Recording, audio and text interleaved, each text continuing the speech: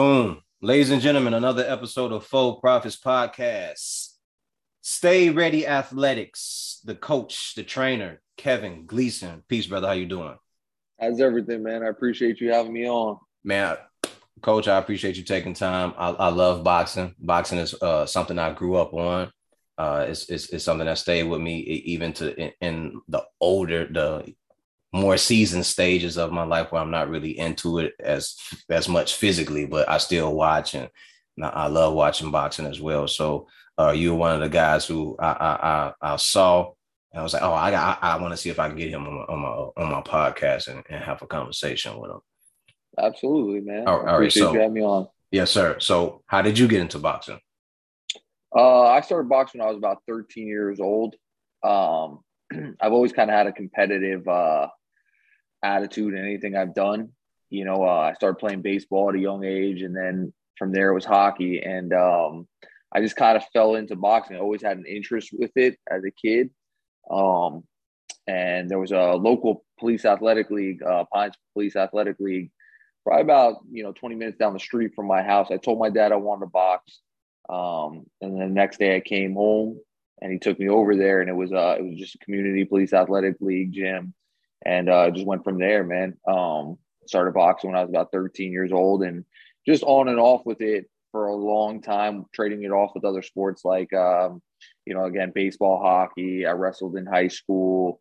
And then as I got a little bit older, I got a little bit more serious with it. As far as coaching goes, I kind of like took a hold of me, and you know what I mean? I wound up just, having to get a job, et cetera, et cetera. And I was just working out of the gym with a guy that I used to train with, a former fighter. He opened up his own gym. Long story short, he opened up his own gym, asked me if I'd come over there and help him get ready for his fights. And that's originally, I was just a sparring partner, helping him get ready for some of his fights, helping him spar. And then I'd hold mitts for him occasionally. He would teach me how to hold mitts. And then from there, I started helping out with some of the guys at his gym. And then it just kind of grew into what it is now, man, in a nutshell. Okay. How far did you take wrestling? How good were you at wrestling?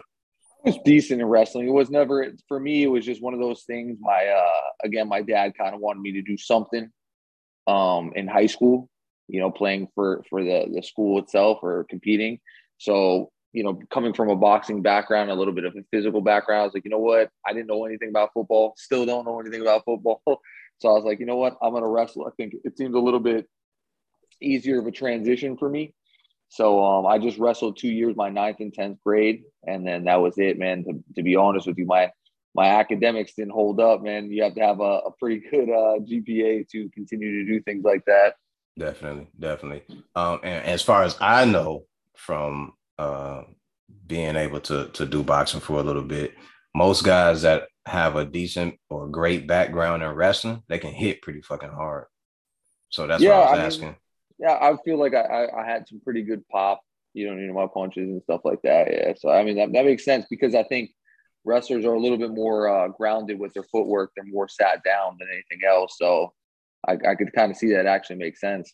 Yeah, and then they're used to the crunching of the hands and grabbing Yeah, and yeah, all that toil work that you guys do in yeah, that wrestling. makes So sense. yeah, so definitely because I knew a couple guys that would come to the gym and they would do the boxing workouts and they got familiar with sparring and they would land punches and you would look at it and go, Jesus Christ, man. Like, and then you would ask him, like, yo, take something off of it. And he would go, I didn't do nothing. Yeah, And you go, wait a minute. You yeah. might you might Well, want to box from now on instead of, yeah, that yeah. makes sense actually. Now that you say it like that, I've never really thought about that because I've trained a lot of MMA fighters that have Mm-hmm. a pretty big grappling base, and Mm-hmm. yeah, they all have pretty good pop in their punches. Probably Yeah. because, like I said, they're sitting down on their punches, and then what you just said made a ton of sense with their hand grappling and things like that. So yeah, Yeah. And now that you said the MMA, think about it. So you get the MMA guys in the gym. If yeah, I'm sure, like you said, when they start punching, they can hit. And you look at the Daniel Cormiers, the Cain Velasquez, it's like all those guys, like they can crack. yeah, oh yeah, for sure. I mean, I trained Gilbert Burns for a little while, who comes from a massive grappling background, Oh and he shit. was he's definitely a puncher. So Yeah, it makes sense now that you said. I've never really thought about that, but you're Oh man, right. I I've never thought thought about that transition. everybody that I've been around that ever told me that they had a wrestling background, I always pay attention to them because something with that wrestling and Yeah, that grappling that and the grip, forearms the and that, forearms, yeah, for yeah, sure. like Yep. it helps them deliver a punch somehow, man. They have some pop on that motherfucker, man. Yeah, you're right. You're right. Yeah, but Yeah. that's really how it kind of came to me. I was always kind of trading it on and off with other sports, and then like I said, life things. I didn't take boxing serious until I took it serious for years when I was young, from probably like 13 to like 17. Mm-hmm. And then, going into my senior year, I kind of just fell off with all sports, and I was doing the typical senior thing where I was chasing girls and having a good time and things like that. But I got serious about it. Like I said, I started helping out this former fighter. And from there, I just fell into it. I tell people all the time when they ask me how I got into my coaching career, I legitimately fell into it by helping him out. And then from there, helping out a couple other guys. And it just grew into what it is now. Okay. All right. So, coach, how often, or if you want to say it or not, I will hope you would want to say. Sure. All right. So, how often do guys come to the gym and can punch, but they don't want to work on the basics of boxing, like the fundamentals? Beginners or advanced? Either or, either or. You know, um, it depends on who you have. I've worked with, like I said, I've been privileged enough to work with some really good fighters, some of the best fighters in the world. And usually the higher a guy's level is, the more they're actually willing to learn. And I've kind of made my system of coaching. I often tell guys, and I kind of market it as if I'm more of a specialist than a boxing coach. Okay. So when you come to me, I don't have any full-time fighters. I work with two guys full-time, but I don't have any other real full-time fighters besides Lorenzo Medina, who just turned pro, and then Pistol Pete Dobson, who's fighting actually in 2 weeks in Atlanta. Those are the only two guys that I work with extensively. Other than that, I have guys come in, and like I said, I'm kind of like a specialist where they'll come in, work with me in their camp maybe once, twice, 3 times a week. I'm not with them every day. So going back to what you were asking, um, the more advanced and the higher caliber guy is willing to work on whatever it is that you tell them. It's Awesome. usually, it's usually the young individuals that want to come in the gym and think that they know everything and they want to work on what they want to work with. That's the funniest thing I've ever seen in this sport is you got these kids out here that are 2-0 or 3-0 or just high level amateurs or whatever it is, and they want to tell you what it is that they want to work on. Right. And I'm 36 now. When I started off as a coach, I would go for that kind of thing. All right, I got to get my experience. And some of these guys have a lot more experience and a lot more fights than I do. And I'm trying to build my name and my resume. Now, where I'm at now, I just don't go for that anymore as a coach, especially because I've built up a pretty good resume with guys. They know that I have good credentials. So I don't deal with that kind of thing. But yeah, man, it happens. It happens quite often. It used to happen to me quite a bit, and I hear about it from other coaches that I know, guys coming in and thinking that they could just skip over the fundamentals and work on what it is that they want to work on. Yeah. And that's the reason why I asked, because being young, I saw it. And as an older man, I'm in my 40s. So when I see guys go into the gym and you're looking at them and you're going, yo, my man, you should probably learn how to get your fundamentals straight. Like you should probably learn balance. Do you know why you need to be balanced? Yep. During the course of a fight, do you understand why you need to be balanced? And it's just all this, oh man, as long as I can hit, I'll be okay. Like, no. Yep. Hitting is the last part. Like, that's the last thing you need to be worried about. You need to be worried about everything else but hitting. Hitting should be the last thing. It's funny you say that because Rolly's fighting Gervonta Davis, and that I know I'm under the impression that they're obviously Rolly's camp is going to be looking for a big punch, but you just like you said, man, he's a bona fide puncher. I'm going to give him that. The kid can crack. No but doubt. just like you said, he's missing his balance, his proper fundamentals, and I hate that I'm not the kind of guy to throw shade because I'm not in their camp. I don't know. I would never jump to conclusions. I just, given from what I've seen, it seems like they're going to be going for that big punch. You know what I mean? But they're skipping out on a lot of things. You could be a bona fide puncher, but how do you get to that punch? You know what I mean? If you can't get there, we got a problem. If you can't use your jab, if you can't work, boxing circles, step around on a guy, you're going to have a hard time trying to find that big punch, Yes, sir. Let's just use Tommy Hearns for instance. The Motor City Cobra had a big right hand, but you didn't get it until he was ready, until he had peppered you up. 100% breaking guys down. Yeah, until he had seasoned you up really good. Breaking you down. And I think that's a huge problem with a lot of coaches these days, man, is they're not teaching the fundamentals like that and breaking guys down and showing them, just like you said. I mean, the first thing I do with a fighter, especially a young kid in amateur, is I try to teach them balance. Balance, their footwork, and the fundamentals of how to stand, how to maneuver and move before anything else. You know what I mean? That stuff will come. Yeah.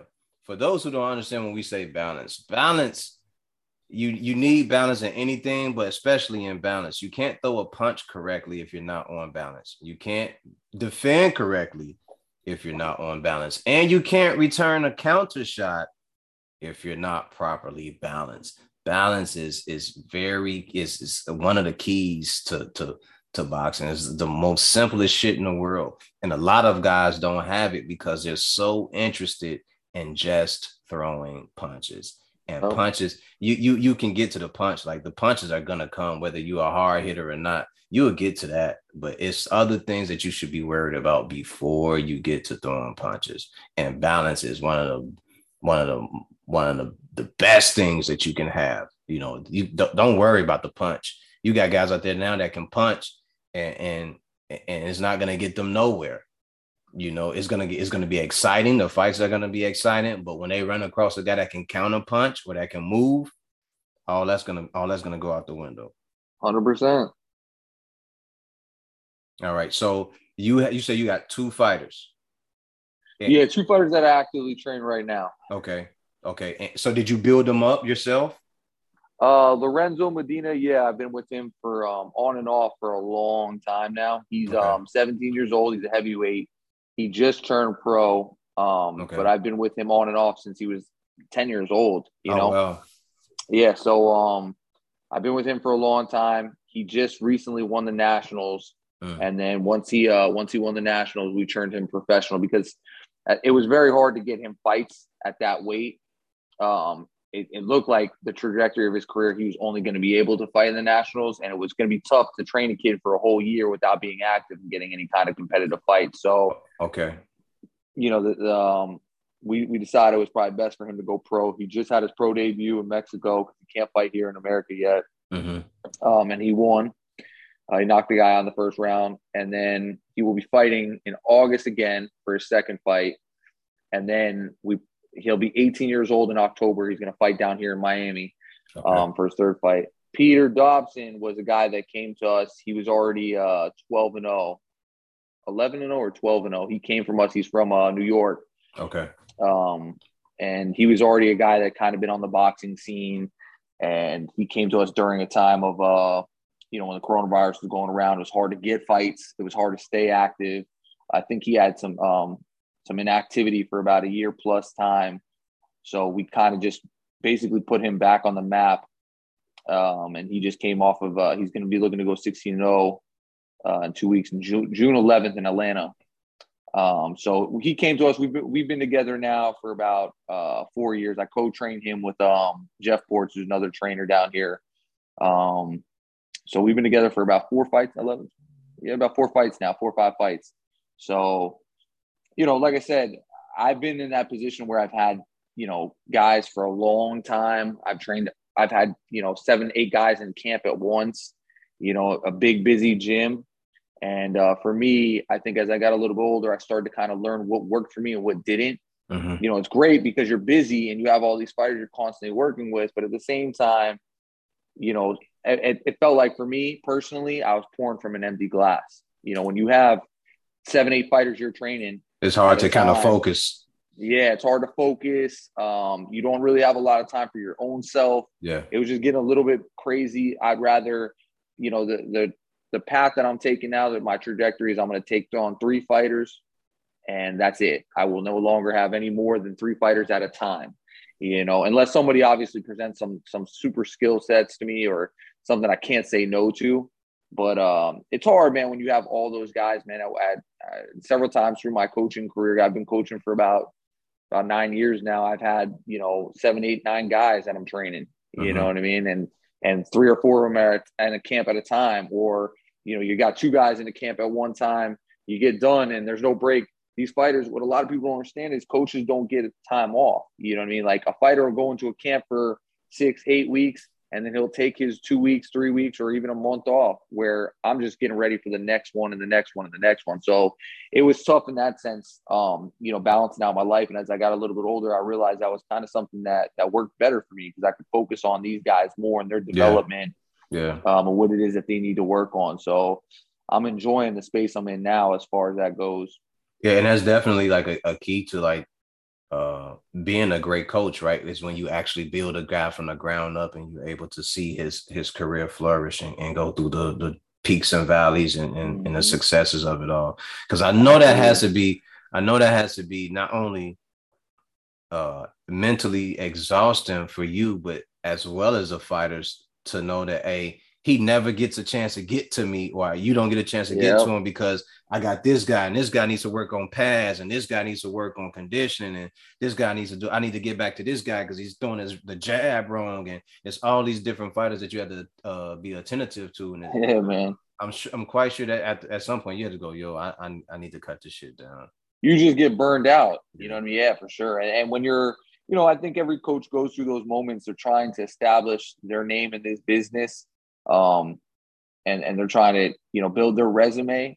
So you have to do that in the beginning. And when you're young like that, you can afford to do that. You could put your body through it, your mind.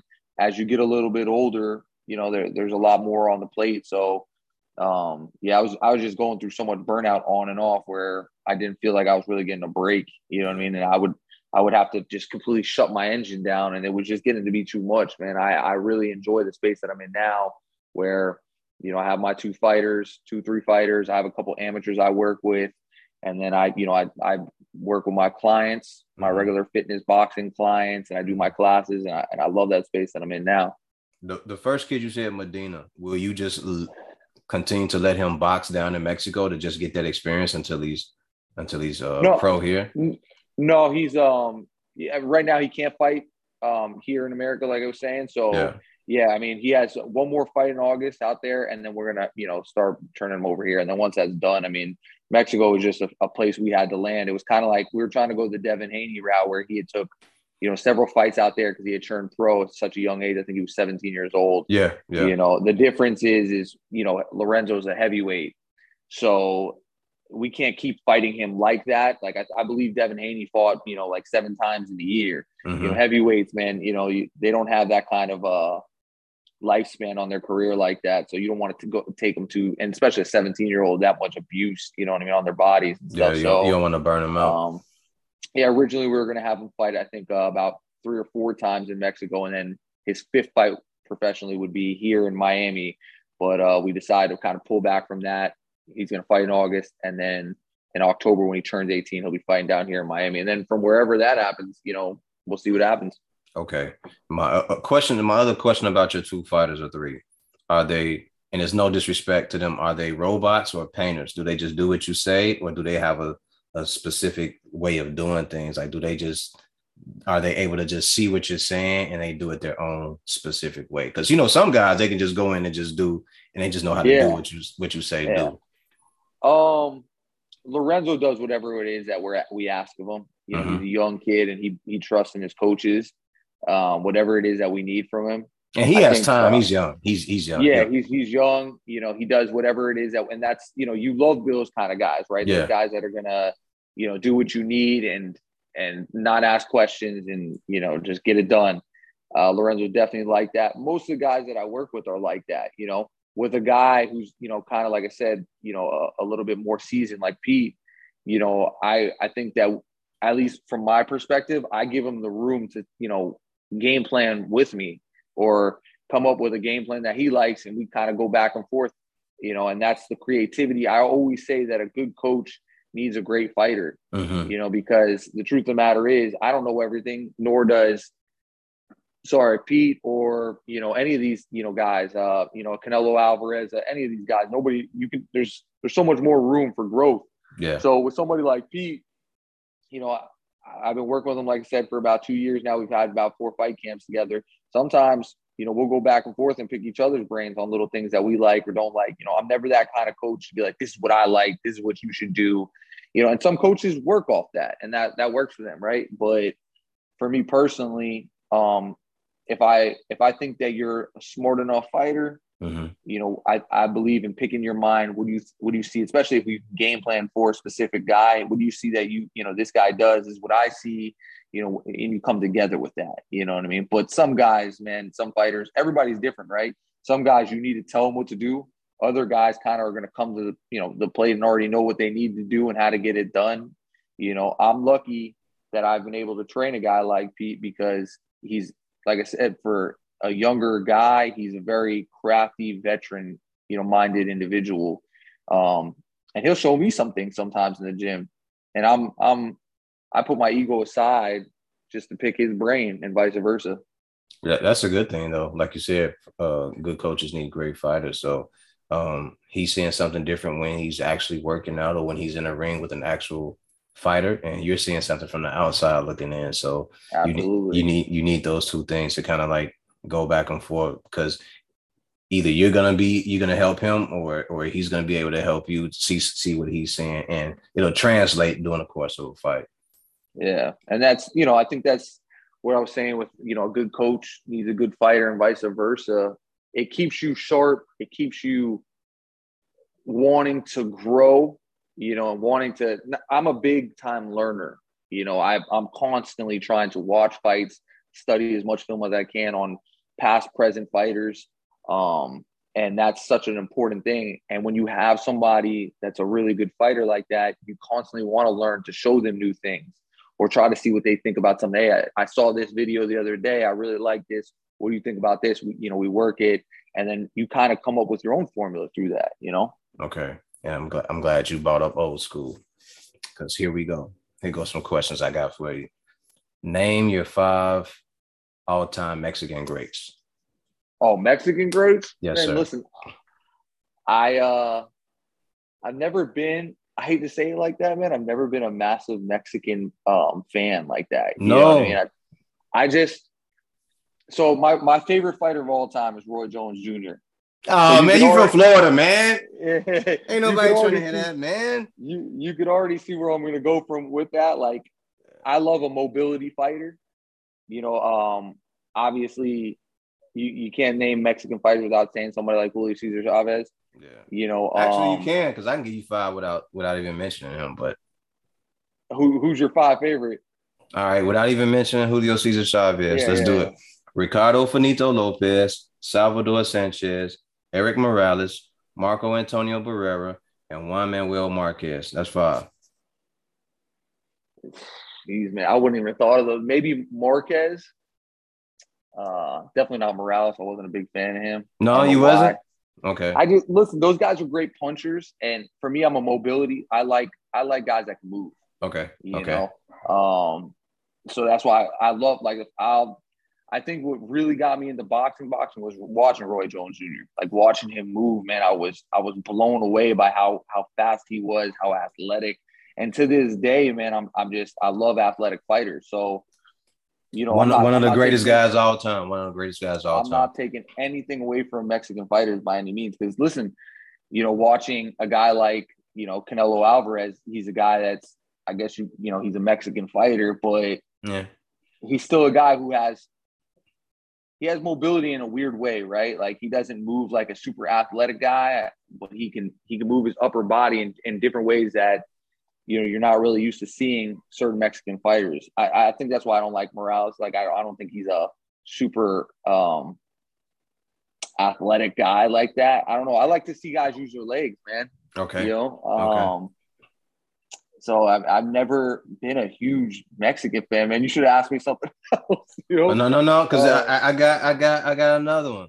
yeah. Name your 5 all-time greats of all time, Past and present, man. all together. Don't Um, matter. Roy Jones is top. He's my number one because I believe he got me into fighting. Man, there's so many to name, bro. I couldn't name a top five. I'd say Roy Jones, Andre Ward is probably my number two pick because again, and that's a weird concept, right? Because Andre Ward was a guy that didn't really use athleticism like that. Hmm.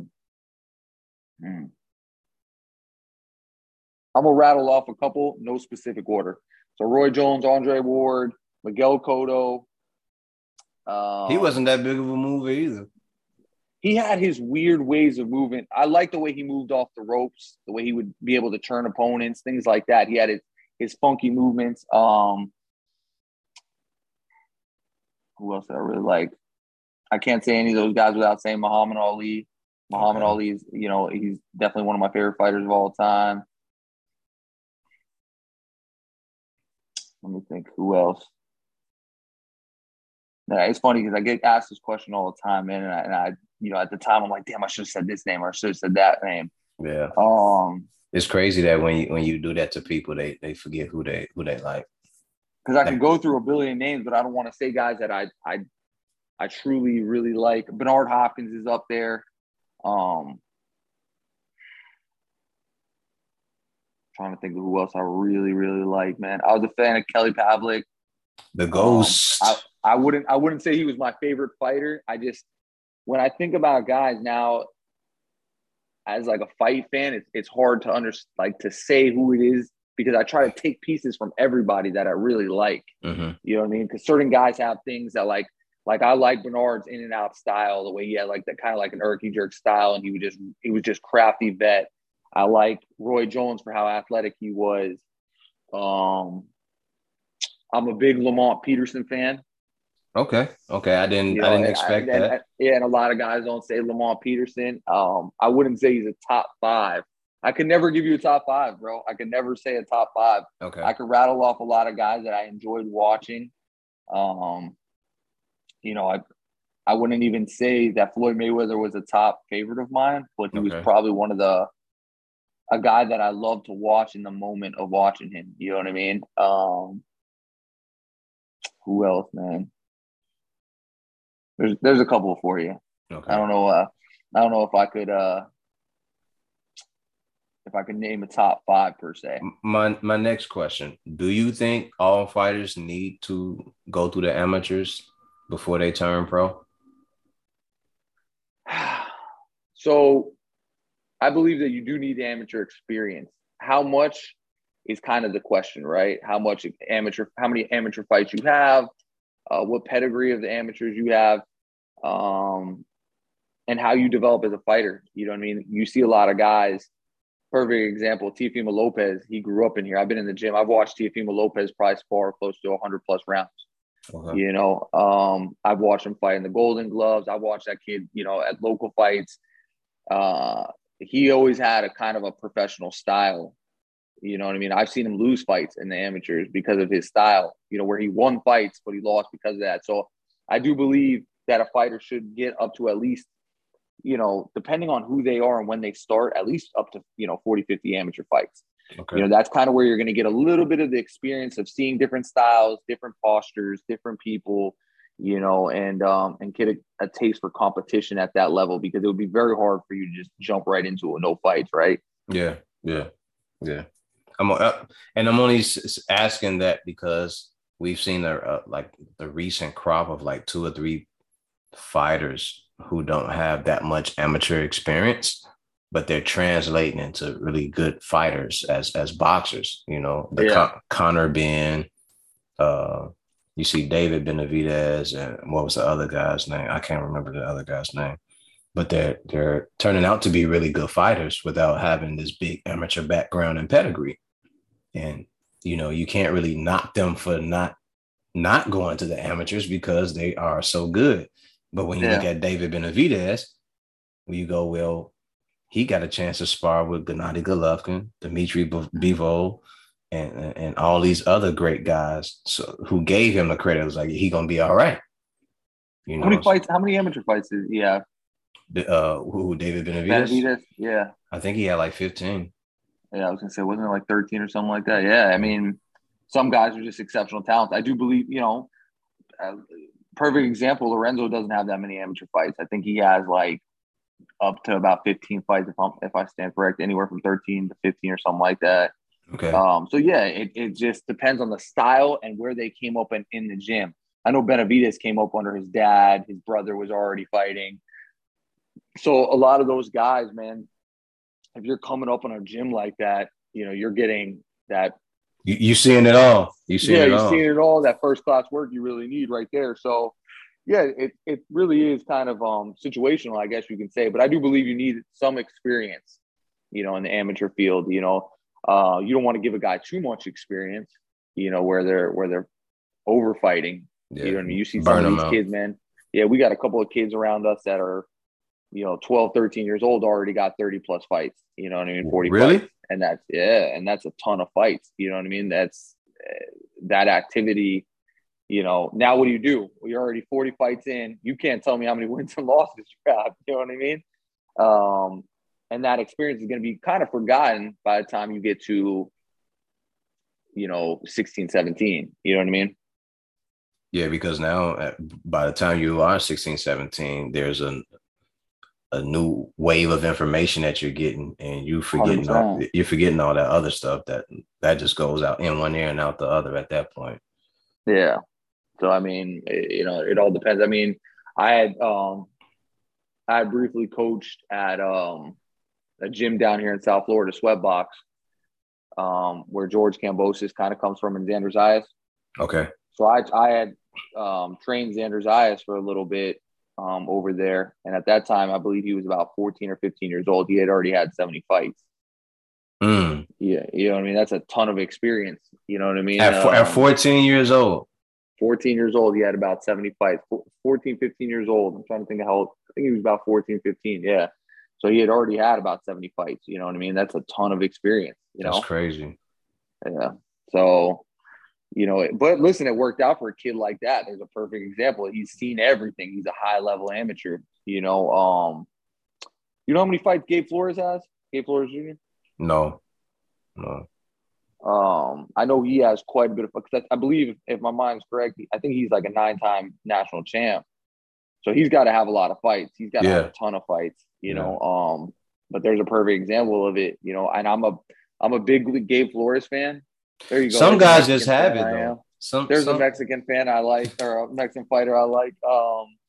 But his style, I feel like he had so much amateur experience. He had a hard time transitioning into pro boxing. I don't know if you watch much of him, but I feel like he's kind of has an amateur style that's not progressing and developing into the pros.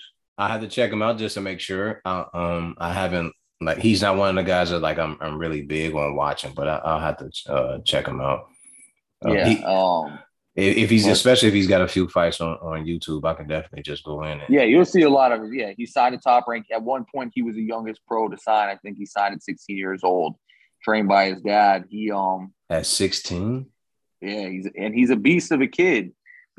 Problem is like I said, I think he had so much. Some of these guys, man, they have so much amateur experience, and you have to transition from amateurs to pro.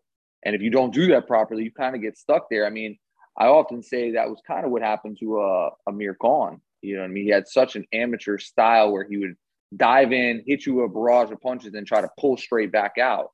You know what I mean? He wouldn't roll out or turn an opponent or step around. Yeah. And he'd pay for that drastically. Yeah. And that's, the amateur system is kind of like that. It's all about scoring and throwing punches. Like you were saying earlier in this, the podcast, you learn to throw punches, throw as many punches as you can, because that's amateur, right? Mm-hmm. You got to score. Even if you ain't hitting, you're punching the kid against let them go. Yeah. Going. So, some of these guys, they learn too much. I think, man, if I had the perfect kid, I'd probably let him fight maybe 50 times as an amateur and then turn him pro. Depending on his development. You know what I mean? It depends on what age I got him at. Mm-hmm. You know what I mean? If I could get a kid that was just naturally God gifted, 50 amateur fights, maybe win a national title or two, and then, turn pro at the right age. I think 18, 19 years old is a perfect age to turn professional. What if that kid had the desire to want to go further and he wanted to be, I want to go over here, I want to go over here, I want to go to the World Games and do all that stuff? I'm never going to get in between anybody's dreams.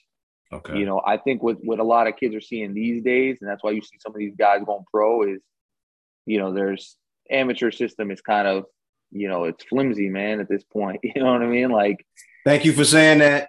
Yeah, Bang, talk about it. It's look at how many guys turning pro at a young age. You had Devin Haney, Gabe Flores. Who else turned pro pretty young? Xander Zayas. You got all these guys that are like, hey man, forget the Olympics, forget all this other stuff. You know what I mean? I'm just going to turn pro. You're not going to get any money in the Olympics. Olympics isn't what it used to be. As sad as it is, it's not. The coaching system, and I'm not speaking on. I don't want to talk bad about nobody, but the coaches and the way the system is set up in America is not the best anymore. Like absolutely. it's all about favoritism and politics in the system. Kids are getting robbed all day, man. All day, every day. I always say you're not preparing a kid to turn professional in this amateur system, believe it or not. You know what I mean? Like, the shaving of the face. You know what I mean? Well, what happens when they go pro and they fight a guy with a grown beard? You know what I mean? Things like that. Like, just stupid little rules that the amateur system has that I don't feel like transitions well into professional fighting. You know what I mean? No. So, yeah, man. I mean, if I could. You got me thinking now, man. You got me calculating, because you said that Amir Khan, he had the amateur style, but he didn't perfect it pro. And when I think about it, a good percentage of the time when Amir get caught, it's pulling because out. Pulling straight back. His hands aren't up, and he gets caught with a left hook or a right hand. Yep. Think about how Danny Garcia blasted his ass. You know what I mean? Blasted him. Can I curse on here? Yeah, hell yeah. Fuck that. Fuck shit. Goddamn it, motherfucker. It's us. Think about how Danny Garcia blasted him. You know what I mean? A lot of those guys pulling straight back. So, that's what happens. And it takes a good pro coach. That's why you see so many guys, unfortunately, they start off, they don't finish with the same coach they came up with, because, there's pro coaching and there's amateur coaching. And then there's, guys that I always say that are kind of capable coaches, like enough to get you in there and win and maybe, compete at a high level as an amateur. But, you have to develop, and I think what happened with him was, Amir Khan went to Freddie Roach. That was his pro coach. And Freddie is an offensive-based coach. He's offensive first. You know what I mean? When he come up under Eddie Futch, like that whole system was offense-based. You know what I mean? So they didn't really learn any. I'm not saying that. I don't want to talk about arguably one of the greatest trainers of all time, but his defense just was lacking. Maybe because they thought his hand speed was so much to deal with that they didn't really have to worry about him. The other thing that I noticed about the top level boxers that Freddie had, they're bouncy. Mm-hmm. And the guys that are bouncy usually get punched, they get knocked out. Yep. Coming in or pulling out. You know what I mean? And Manny got caught. Manny got caught doing the rhythm bounce, going in. Yeah. Through one of your favorite fighters right there, Marquez, man. Yeah, absolutely. Yeah, I would have never had you peg as a Mexican fan, man. Okay. And what's the other guys? Blair Cobb bouncing in front of Alexius Rocha. He was bouncing, doing that bounce, and he got caught.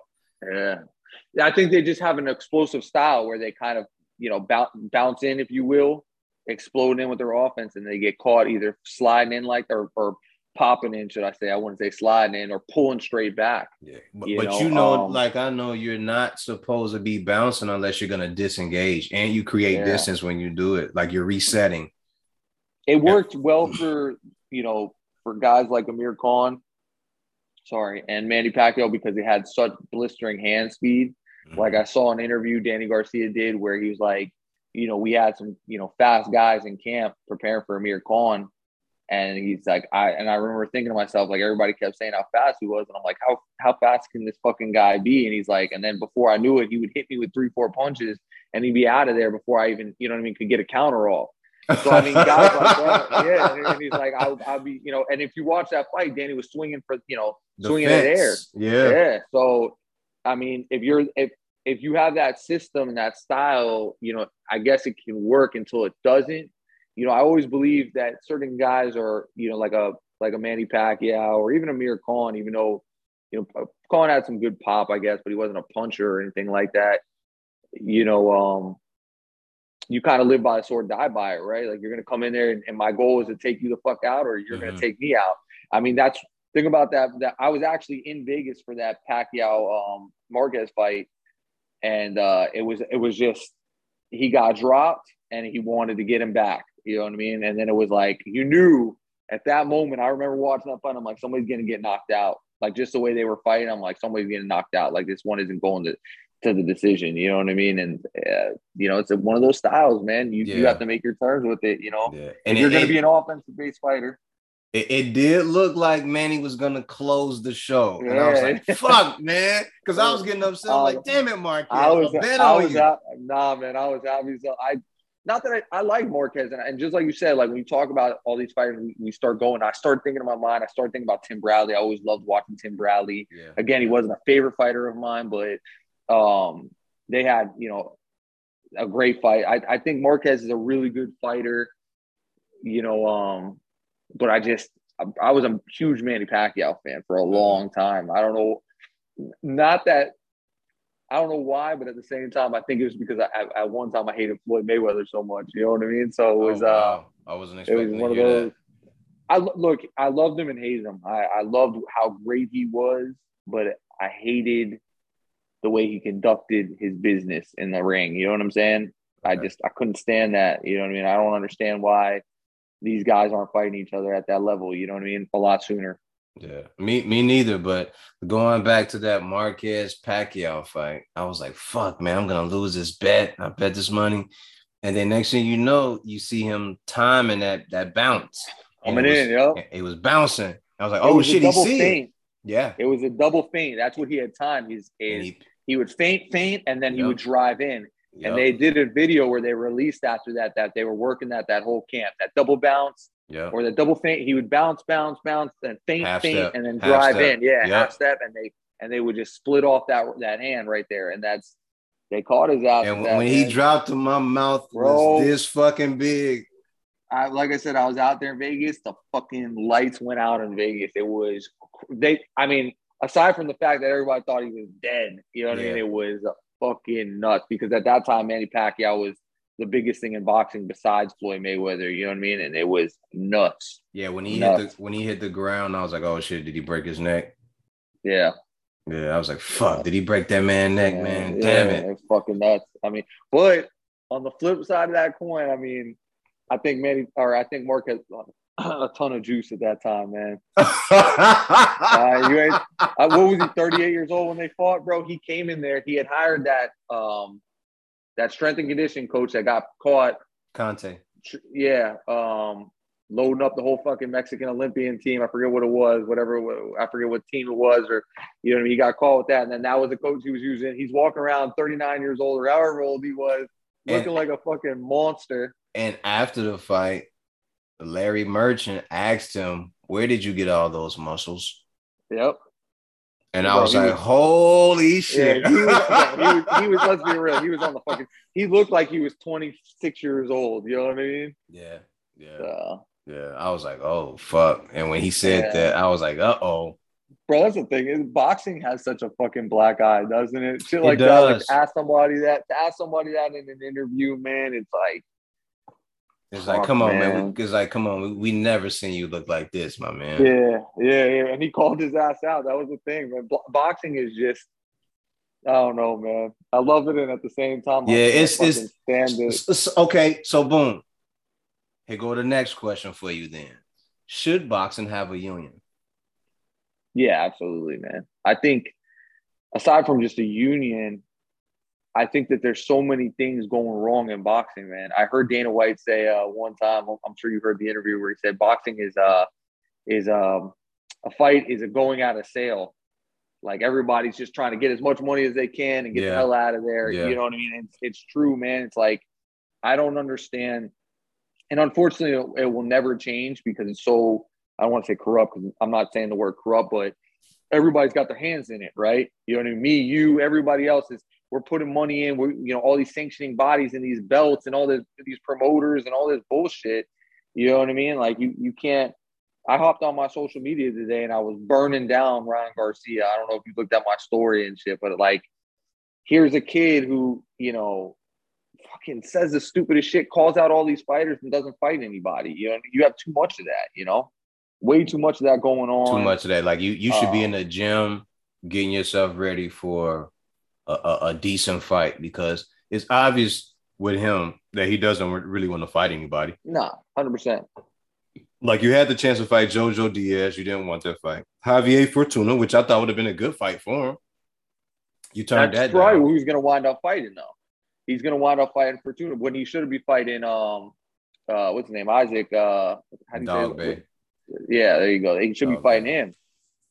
You know what I mean? I don't think he wants to fight Javier Fortuna. Javier Fortuna is a hard man, and he'll try his best to get Ryan out of there. I don't think. But Ryan think wants about it. that. He was supposed to fight originally. He gets done. He beats Luke Campbell. Now, correct me if my timeline is right here. He fights him and wins. Mm-hmm. Good fight, man. I actually became kind of a fan of this kid. I'm like, all right, you know what I mean? He got his ass off the canvas. Good for him. Then he hops on fucking Mike Tyson's podcast and says he's going to fight Gervonta Davis. And he's going to knock him out in 2 rounds. I want that fight. They said that they were going to make that fight happen. That's the next fight. Then he says, nah, you know what? I'm not going to fight him. Me and Manny Pacquiao are going to fight each other. Then it wasn't Manny Pacquiao. Then it was I think it was Jojo Diaz, somewhere around the lines of that after that happened. And then, it's 95% sure it's going to happen. Then that fight doesn't happen. Then he has mental health issues, or he was going to fight Fortuna. Then the mental health issues. Yeah. It's bullshit, bro. Yeah. But that's the problem with boxing is you have too much of that shit getting away. Like, think about it, man. Why hasn't Errol Spence and Terrence Crawford fought each other yet? I think at one point someone didn't want that fight. That's just me, though. Who do you think? and before you say that, here's what I was saying. Going back to what you asked me, top favorite fight, Terrence Crawford's one. And so was Errol Spence. Errol Spence early on was one of my favorite fighters, bro. I loved Errol Spence. I was watching Errol Spence before anybody knew who he was. When he was like, I think like 13-0, I was a big fan of him. And Terrence Crawford's another favorite fighter of mine. Who do you think doesn't want that or didn't want that fight or doesn't? I'm going to say this.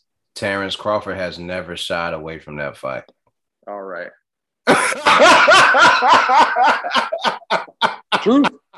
The fucking truth, bro. That's all I'm saying. And not to mention, every interview you hear or however many interviews you've heard Errol Spence say, I'm the A side, right? How are you A side if this guy has gone through how many different weight classes, been a world champion at these weight classes, fought just the same opposition? You know what I mean? What are you talking about? So what they'll tell you is that if you look at Terrence Crawford's record, all the guys he has fought aren't the best fighters. They aren't the most talented fighters. They weren't the best fighters at the time when Terrence Crawford fought them. All right, that's what they're gonna tell you, and they're gonna tell you. And then what they're also gonna say is, if you look at Errol Spence's record, he fought the best welterweights of the time. He's fought Danny Garcia. He's fought Sean Porter. Garcia had already been beaten by Keith Thurman and Sean Porter, right? Yep. So he was kind of whittling away. Yeah. He beat Mikey Garcia. Garcia was coming up from what, 135? 135, yeah. Yeah. He beat Sean Porter had already got his ass spanked by a couple of guys at that point. They're gonna say was a tough fight. They're gonna say he also beat Kell Brook. All right. Yep, but Kell Brook was coming off of that ass open that Triple G gave him. Yeah, a fight that he had a tough time. Taken. Yeah. And he had a tough time with that fight. So they're gonna look. I'm only telling you how it's gonna. Absolutely. But Kev, we could sit down. I don't even argue about it. Yeah, we could sit down about it. I stopped arguing. And that's the thing. It's so frustrating for that reason. Boxing is so frustrating. Those boys should have fought however many years ago. Mm-hmm. Why hasn't Benavidez, Charlo, and Plant fought each other yet? Well, we know why. So, okay. So that's my thing, right? Because I give these fighters this pass right? But when Bud is saying, I want to fight the best in the division, they get on, they jump on him. Yeah. But all these other guys aren't fighting the best, and y'all giving them passes. Yeah. Of course, bro. And it's no why I'm saying this because I love fucking Errol Spence. Errol Spence is a fighter. Yeah. Y'all, people can call him a boxer as much as they want to. Errol Spence is a fighter. He wants to fight. He wants to fight. Like all that boxing shit, all that's cool. But we know at the end of it all what he really wants to do. He wants a fight. He used to want to fight. Well, I think he still wants. I think he's a fighter. I never thought that he was a guy that really wanted to box. I've always thought he was a guy that really wants to just get to you, beat you down, break you down, and get you. As far as that goes, yeah.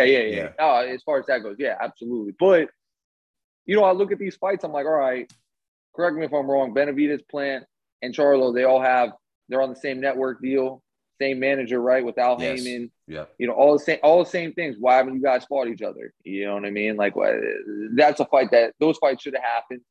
And besides the whole loss, which everybody needs to get up off of, it ain't gonna do nothing but raise everybody's stock if you fight. 100%. Look at the reason why we love Hagler, Hearns, Duran, and Leonard, like because they fought. Like those guys took chances on being great.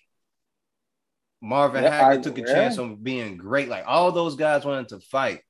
That's why we love those guys. That's exactly, and that's again why I can't say hate, but why I didn't like Floyd for that reason was he ruined a lot of what was, boxing is boxing, bro. I don't want to hear I'm a businessman. You're not a businessman. You couldn't handle any kind of business that needed to be done pertaining to this whole fight. You know what I mean? Setting it up, handling the promotion side of it, the marketing side, who's getting paid, all those things. You have people in the place to do that. Maybe you have a piece of the business. You know what I mean? So, man, just do what you do. It's imagine if you had all these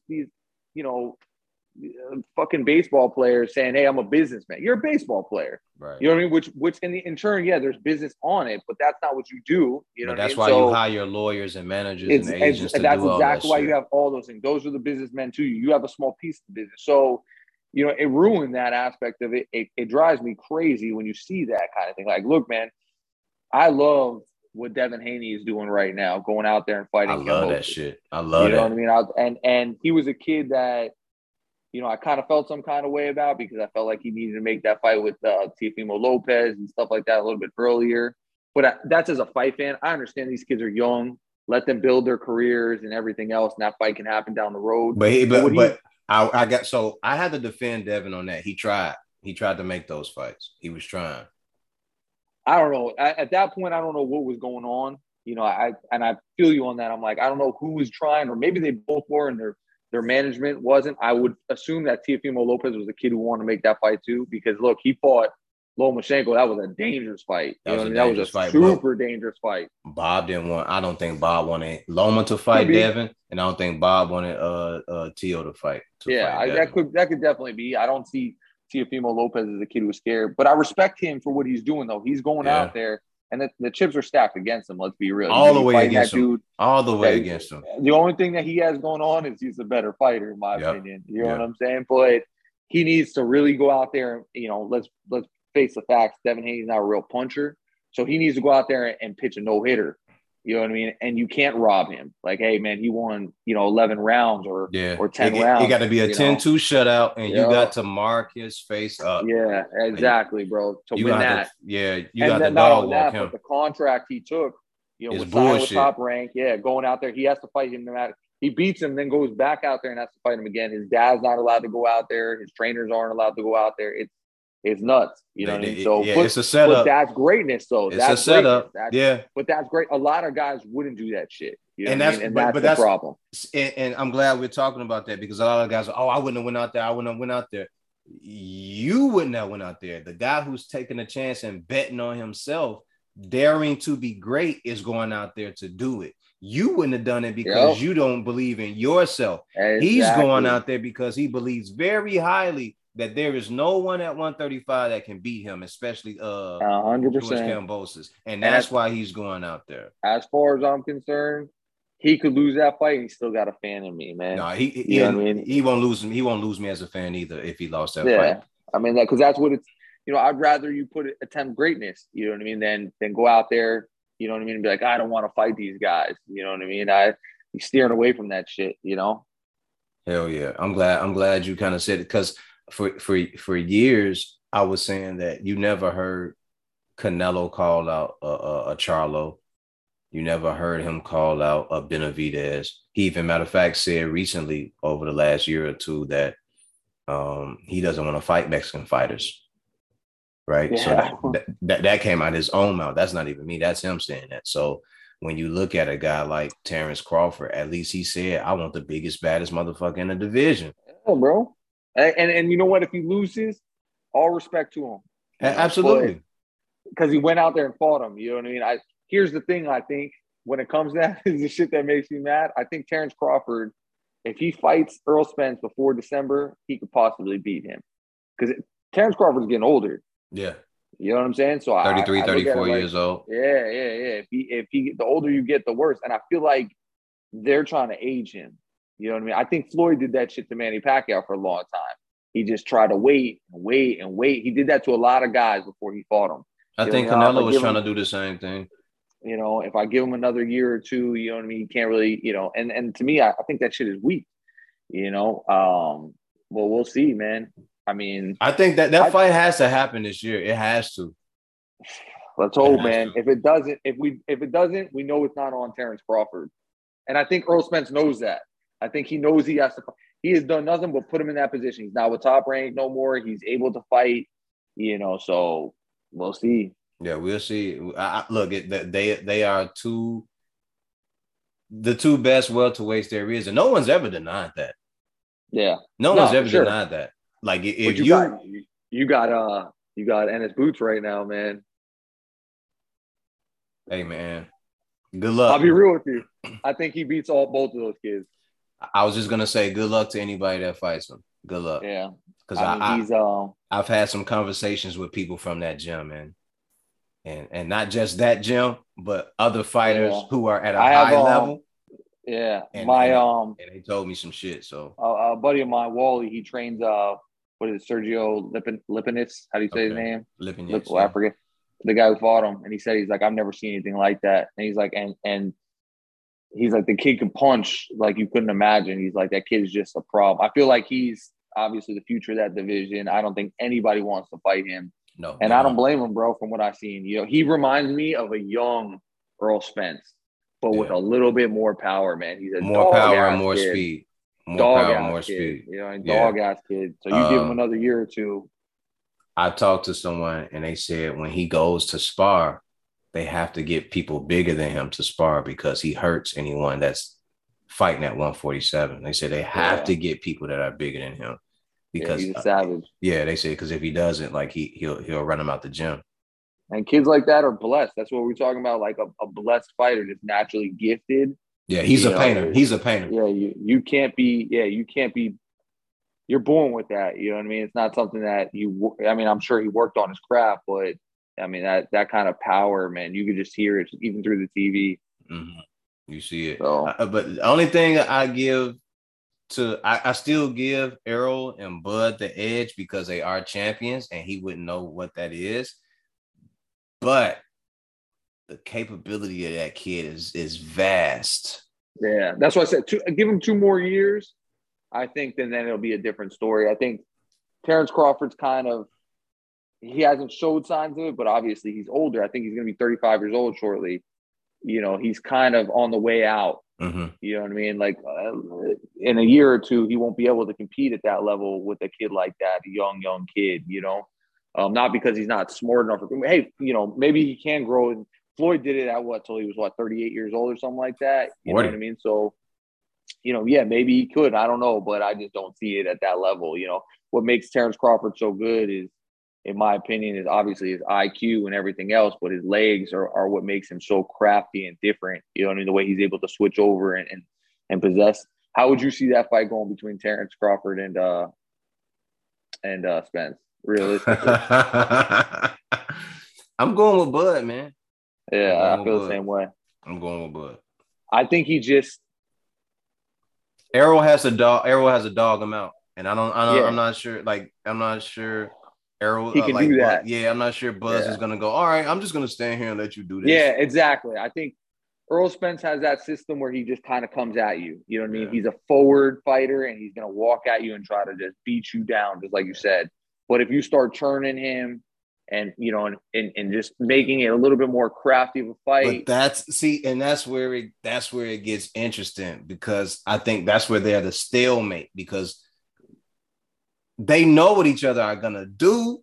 Oh, They for sure. both know it. Like they know what each other.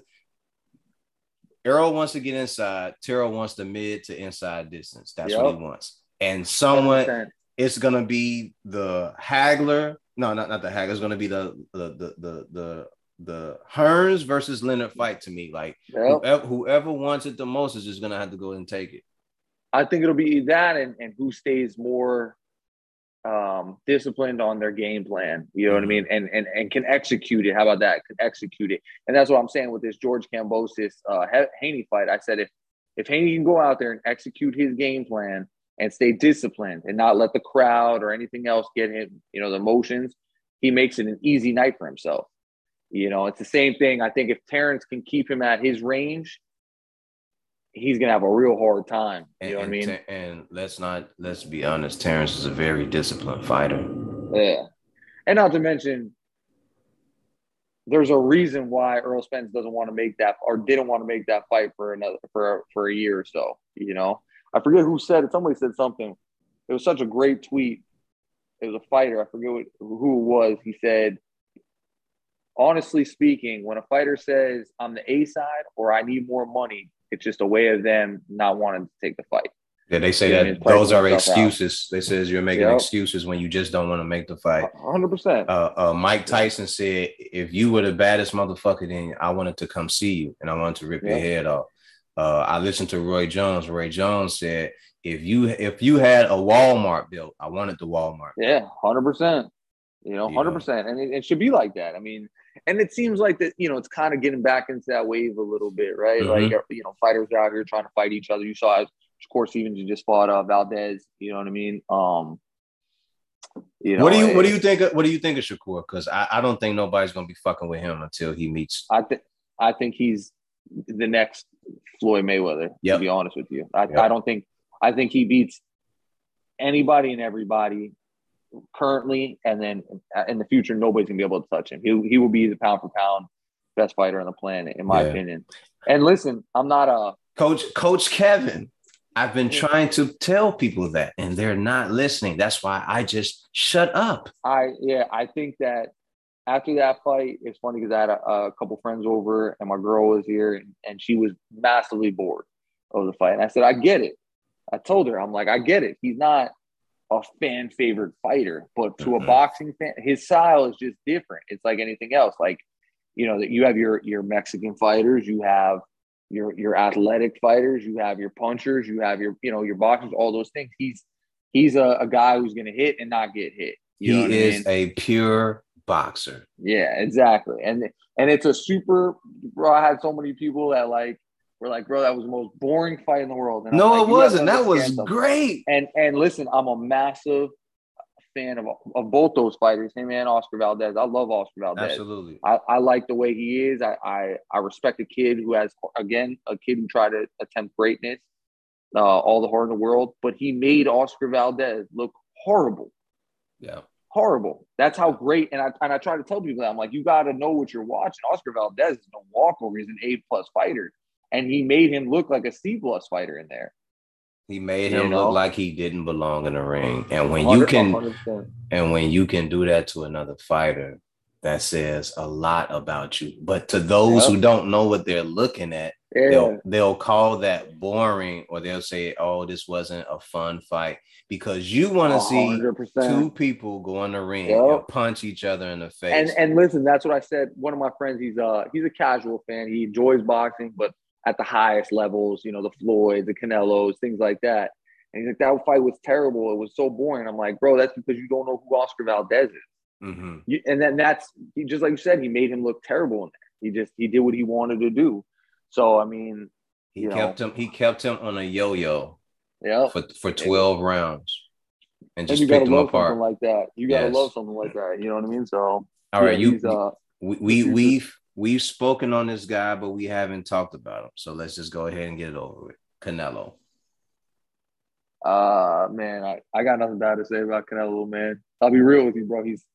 There's a Mexican fighter. He's vastly approaching one of my favorite fighters of all time. Really? Yeah, I think he he bit really off. is. I think he bit off more than he could chew a few weeks ago, and But Dimitri Bivol is a very good boxer, and I think he underestimated that. 100%. And there was a moment where he attempted greatness, like I told people. I thought that he was going to give some early hard rounds to Canelo, but I thought Canelo eventually was going to wash him. I didn't think he was going to stop him because I thought that was way too much of a weight difference. But I thought that Canelo would just, be able to just outbox him and do what he wanted to do to him. But Dimitri Bivol was not having it. not at all, man. He looked fantastic. He went out there and fought the best fight he could fight, where Canelo fought the worst fight he could fight. You know what I mean? And if you're me, you're looking at that going, Shakur just did that to Oscar Valdez, and then Bivol does it to you. Yep, 100%. So, the way I feel about that is, I do believe when they do rematch, it'll be a different fight. I think, just like you said, I think Canelo went out there and underestimated him. I don't think he used his jab. I don't think so. You remember the first? I thought a lot of it was a lot like the first fight with Triple G. They have a similar style where they like to punch and keep you off base and not getting a rhythm. Triple G and Bivol. Mm-hmm. I think Canelo made good adjustments in that second fight, minus using the jab with Triple G. I think he would do the same thing. Canelo is one of those guys, he's a rhythm fighter, and that guy kept him off his rhythm. So I think he's going to have to learn to punch with that guy. Mm-hmm. You know what I mean? Break his rhythm and not let him get in a rhythm, if you will. You know what I mean? So, and I think Canelo will do a great job. There wasn't a lot of tape on him, bro. And I don't want to make excuses. You are making excuses. I don't want to make excuses. He had 19 fights to look at this kid, man. I think two of his best fights was against Joe Smith and what's the other guy? Was it Sullivan Barrera? Lennon Castillo. You had tape on this guy, man, to watch. I agree. I just think those guys sat there. You're right. I don't feel like there was a ton of tape the way there is on Canelo. Okay. But I'll say this, man. I think those guys are sitting up on their high horses over there, the whole Reynoso team. I think they're having a humbling year here because they just lost their two biggest. They lost Ryan Garcia to another trainer. Their two biggest fighters just lost.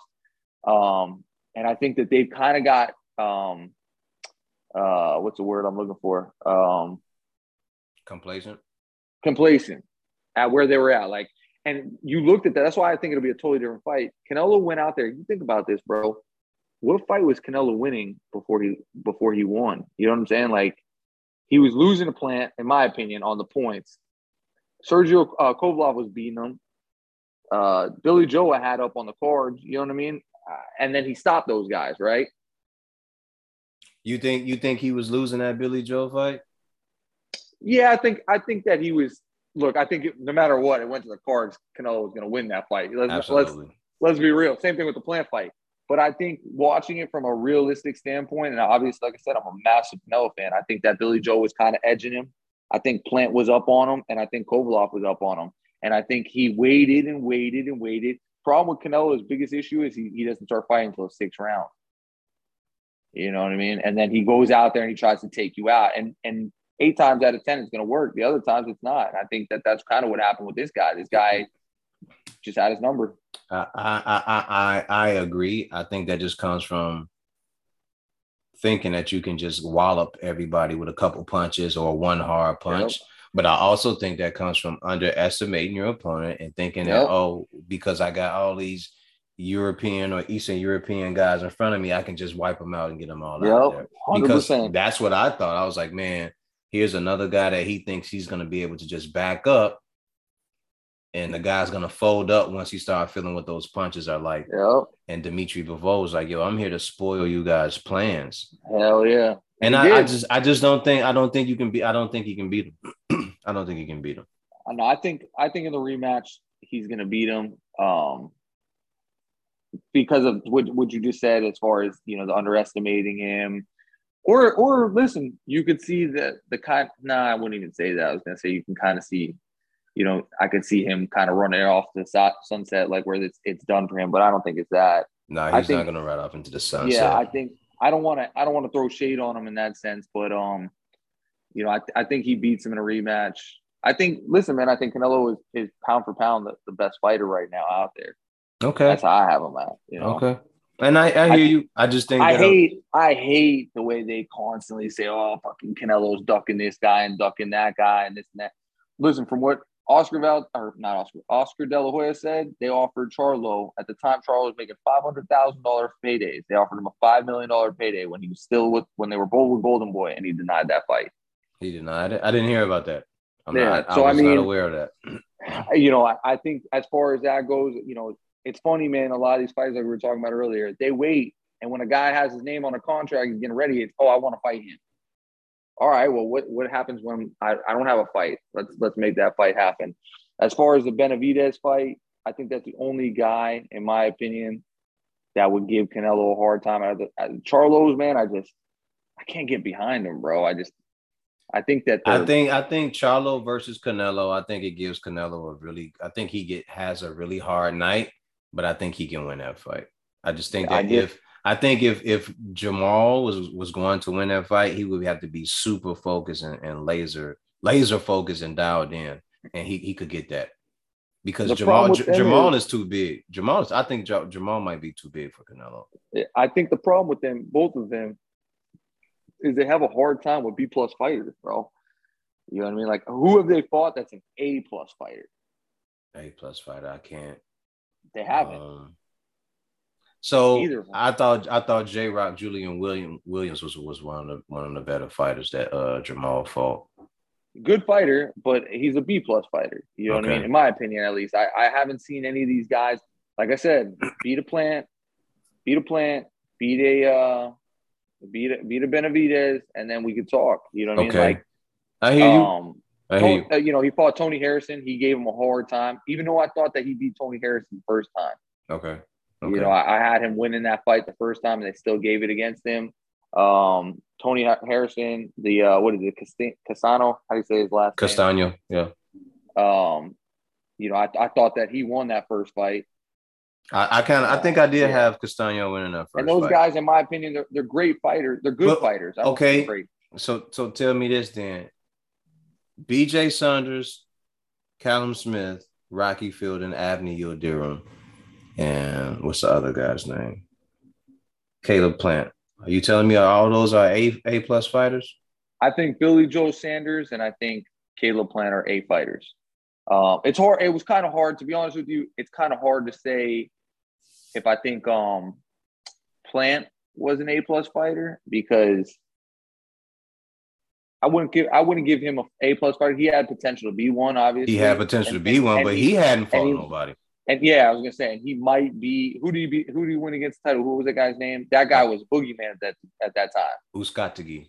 Yeah, the guy who knocked out Darrell.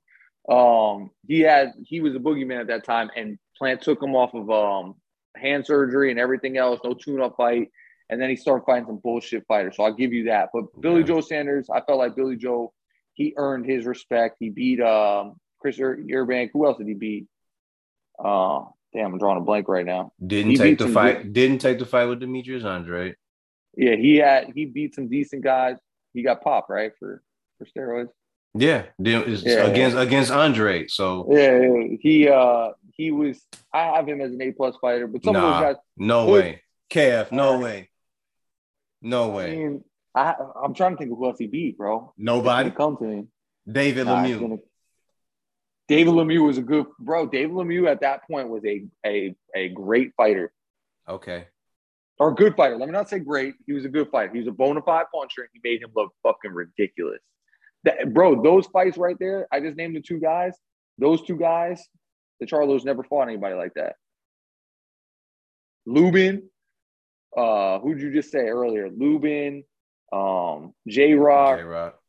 uh, Tony Harrison. Come on, bro. You know what I mean? Like those guys. Wait. Tony Harrison at one point was champ. Like this dude was listen, good fighter. Good. Remember, like Floyd always used to say, and I believe that he said, "There's a difference between a good fighter and a great fighter." Absolutely. You know, absolutely. I think who else out there, man? I do think you got to also remember, bro. He fought Lara, Triple G. Who is this? These are we're talking about Canelo. That are Lara, he lost fighters. that fight. He lost that fight. They gave him the win, but he lost that fight. I didn't have to lose that fight. I didn't have to lose that fight.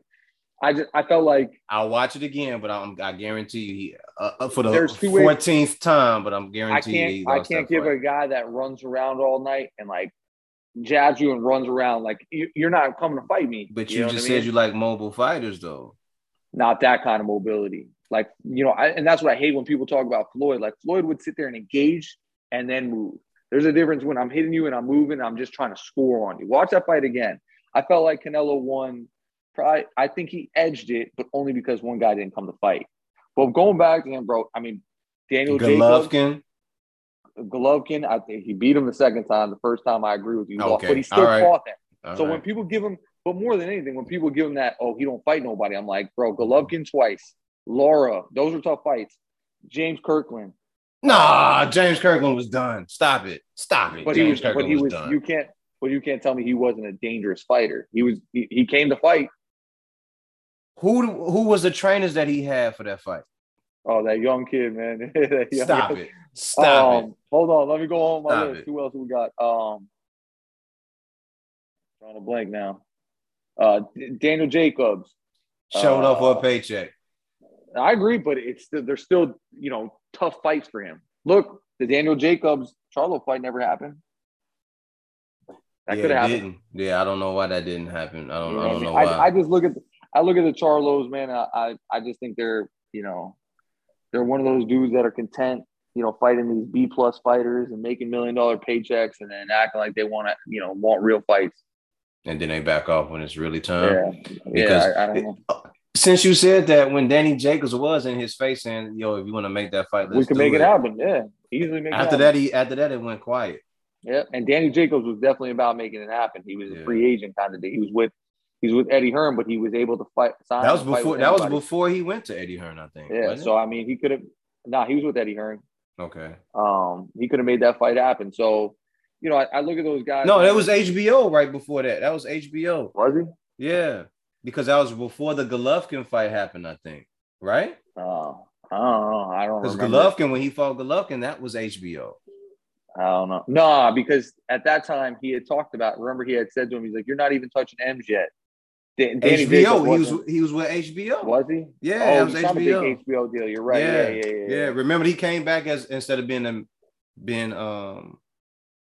I forgot what it was. Peter Quinn. Yeah, and he changed his name to the Miracle Man. I forgot what he was before he started calling himself the Miracle Man. That was a big deal. But I agree with you in that. But the point here is you look at his resume, Canelo's resume, it ain't a lot of these guys, bro. A lot of these other guys. But it's better than name me another guy who has a better resume that's active.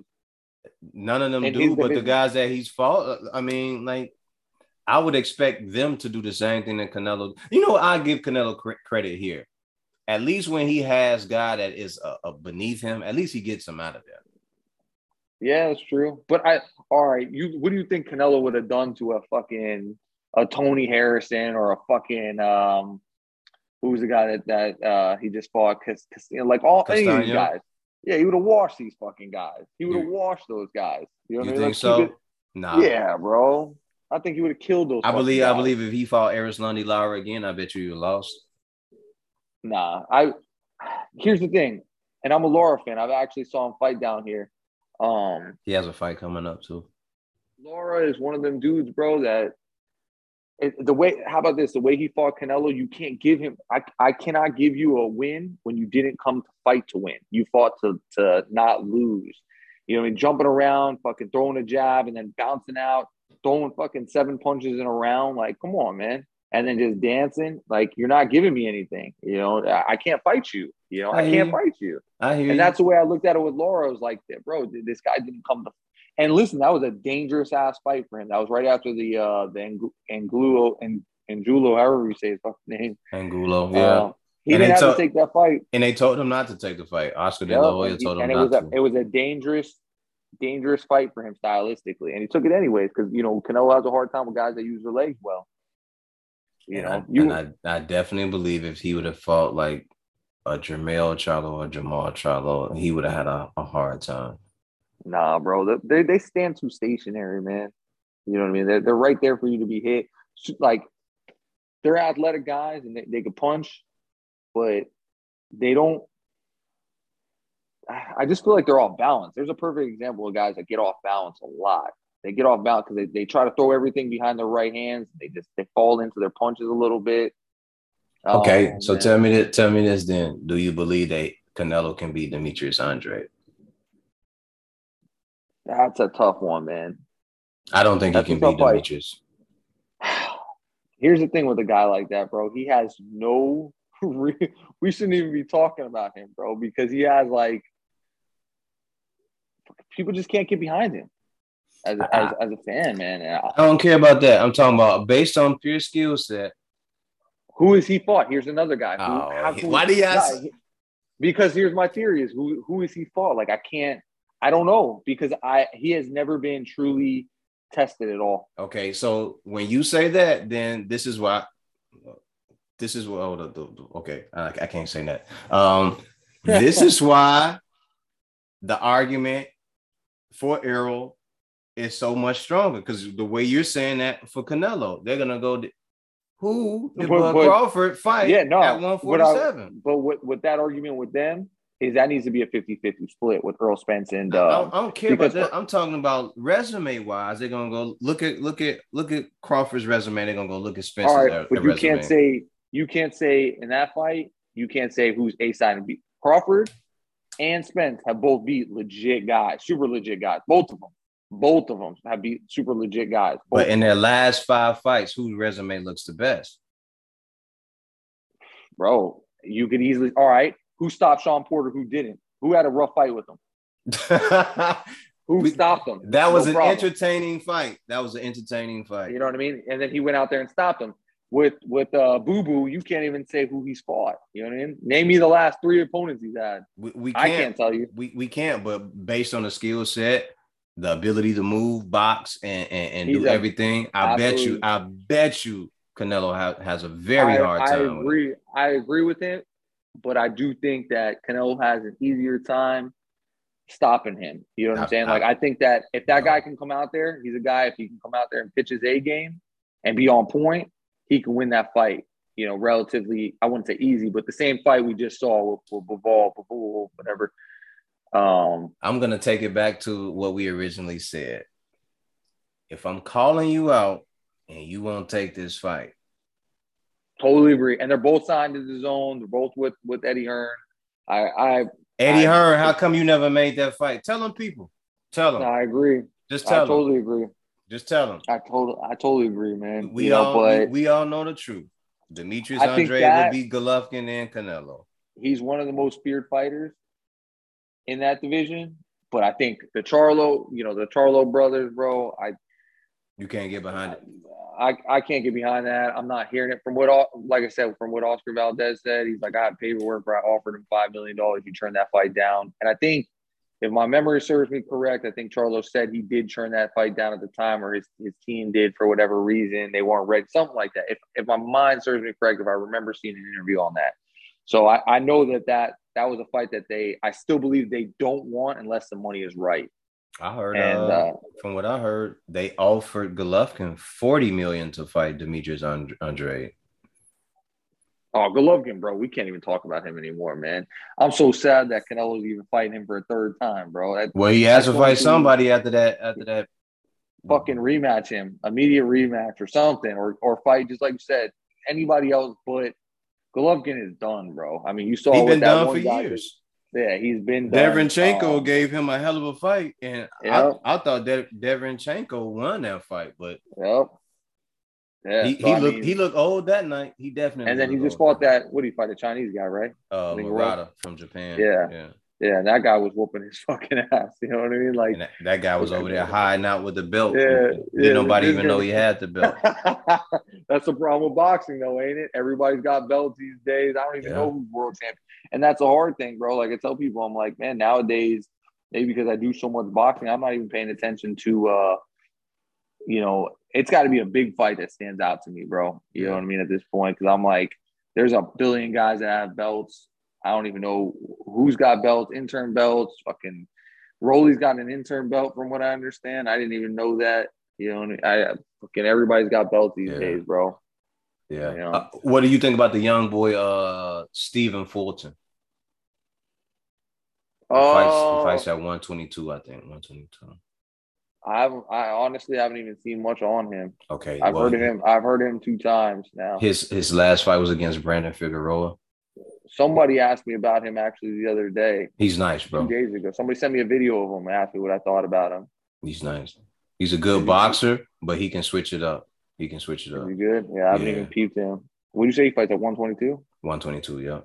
Yeah. Shit, man. I don't even watch that low weight class. He's a good fighter though.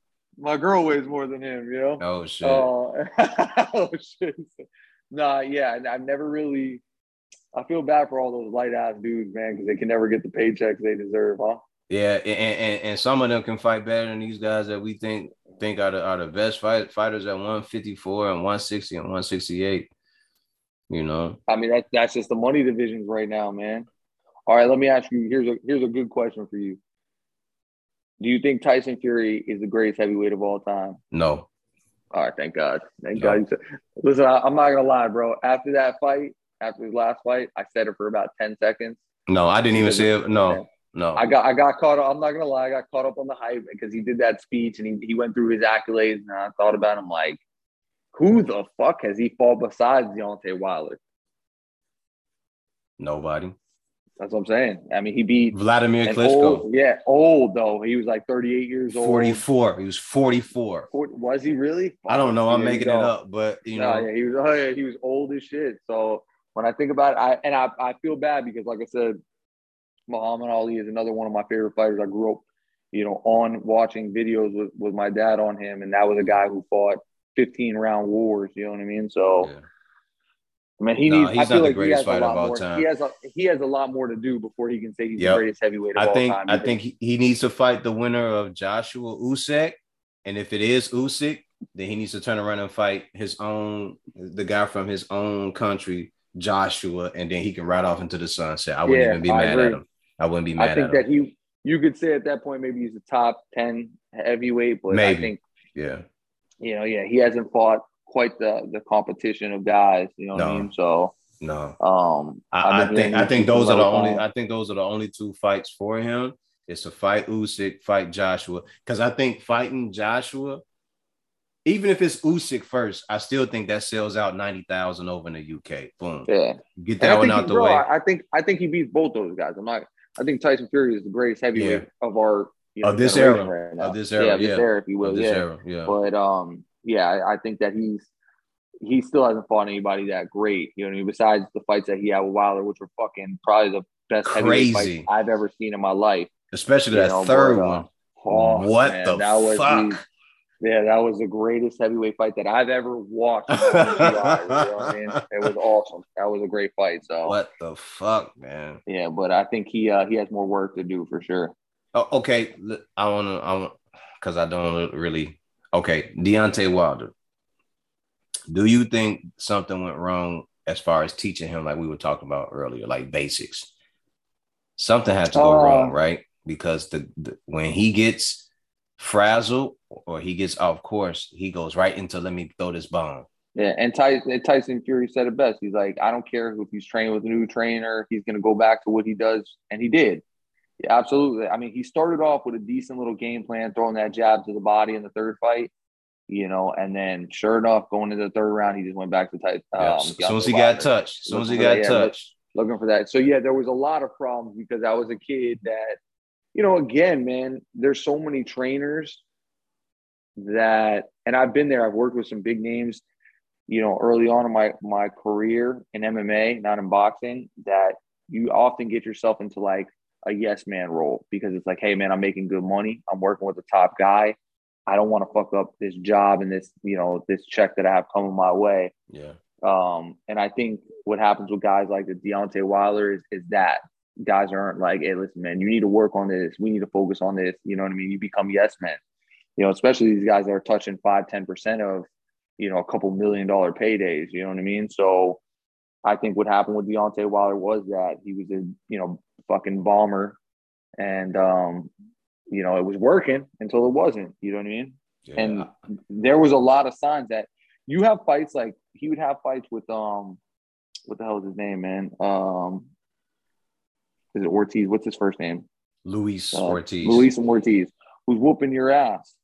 You know what I mean? And then you blast him. Great, you got him out of there. But like, we need to go back to the drawing board and say, hey, why did we have these hard times in here? Why were you getting hit with this shot? What were you doing here wrong? And I don't think any of that ever happened with him. And it's tough because listen, man, I get it. There's a guy who he would say it all the time. He's like, I got 12 rounds to hit you one time. You know what I mean? It takes me 12 seconds to win a fight. It takes y'all 12 rounds. There you go. Yeah, there you go. And that's all he needed. So and listen, I'll say it all the time, bro. Deontay Wilder was another one who you could say is one of the best heavyweights of our time as well, because he, in my opinion, he has fought better opposition than Tyson Fury right now. You know what I mean? So, and I'm sure you've heard that that interview with Emmanuel Stewart where he said when Fury and Wilder clash, the greatest heavyweight will be decided of their time between those two when they fight. And now there was a guy. If Deontay Wilder would have got with a trainer like that, a lot of things would have been different. You know what I mean? Man. But I think he just like you said, I think he got with some yes men. Guys that were just collecting a paycheck. Do you really think it was yes man, or do you think it was the fact that he was just probably thinking, dude, I don't need to do all that shit? I think it was a combination of both. It had to be. They probably tried to correct him a couple of times because there was no doubt you don't look at Deontay Wilder and say, hey, this guy's off balance. He's fucking, he's not using his fundamentals and his small basics. He was also making it very hard on himself to land that big right hand. Mm-hmm. You know what I mean? He was, sometimes it wasn't that hard, bro. You throw a nice jab, you know what I mean? You switch up the angles on your jab and the timing, you would have been all right. So I think it was both. I think maybe they tried to have the conversation. He wasn't having it. And that's, they shut it down instead. And it's not to be disrespectful. It's just a critique. It's not saying he's horrible or anything like that, but it's just from watching boxing for so long. And you look at the fighters that a guy like Emmanuel Stewart had. He had Tommy Hearns, who wasn't like this big athletic guy moving around the ring, but he knew how to use his feints, a foot feint. Yep. He knew how to use a hand feint. Yeah, he used his range. He used his hand feints. Yep. And then he knew how to set up his punches before he landed the big right hand. So, and I think you get a lot of that though, man. I think with these trainers these days, sometimes I look at some of these guys and I think that, in pro boxing, these guys are going to these guys because they have the name, right? Like the Robert Garcias, the Freddie Roaches, the Eddie Reynosos. Like, hey, man, they're already established names, but there's so many great trainers out there that a lot of guys haven't heard of or maybe not working with that are true good teachers in this world. You know what I mean? But it's up to that guy to have his say in what he wants to do. You know what I mean? And that's why what I've learned is as a trainer is this is a business for me. You know what I mean? I can't take it personal anymore. I've learned over the years how to not do that. And I'm not going to allow my fighters to dictate my business side of boxing. You know what I mean? Because I have a lot of fitness clients and clients that I'm teaching how to box, and that's where my money really comes from. So at the end of the day, I've made it so, hey man, if a fighter don't want to train with me, sorry man, it's not taking any. I'm not losing any money. I'm not losing any sleep over it. I think a lot of these guys, they put their chips in one hand, and they hope that works out. Okay. Hey man, I can keep talking to you for forever, bro, about this shit, man. Yeah, for sure. Yeah. We are reaching. We've been talking for a good minute, man. For a nice while. Boxing talk, bro. Hell yeah. I'll forever about it too, man. Hell yeah. But I appreciate you jumping on the podcast with me, man. Please tell the people about your Stay Ready Athletics, your Zoom classes and everything. Yeah, man, you can find me at Kevin _Gleason 7 on Instagram, and I have an online course that I offer It's a subscription based where I drop content once a week, every Monday morning. I drop a different video covering, all kinds of different fundamentals, basics, advanced moves. So you can check me out there at Stay Ready Training Camp on Instagram. Yes, sir. Yes, sir. I appreciate you jumping on here with me, Coach Kevin Gleason. Hopefully one day soon we can get back into talking about some more boxing, man. Absolutely, man.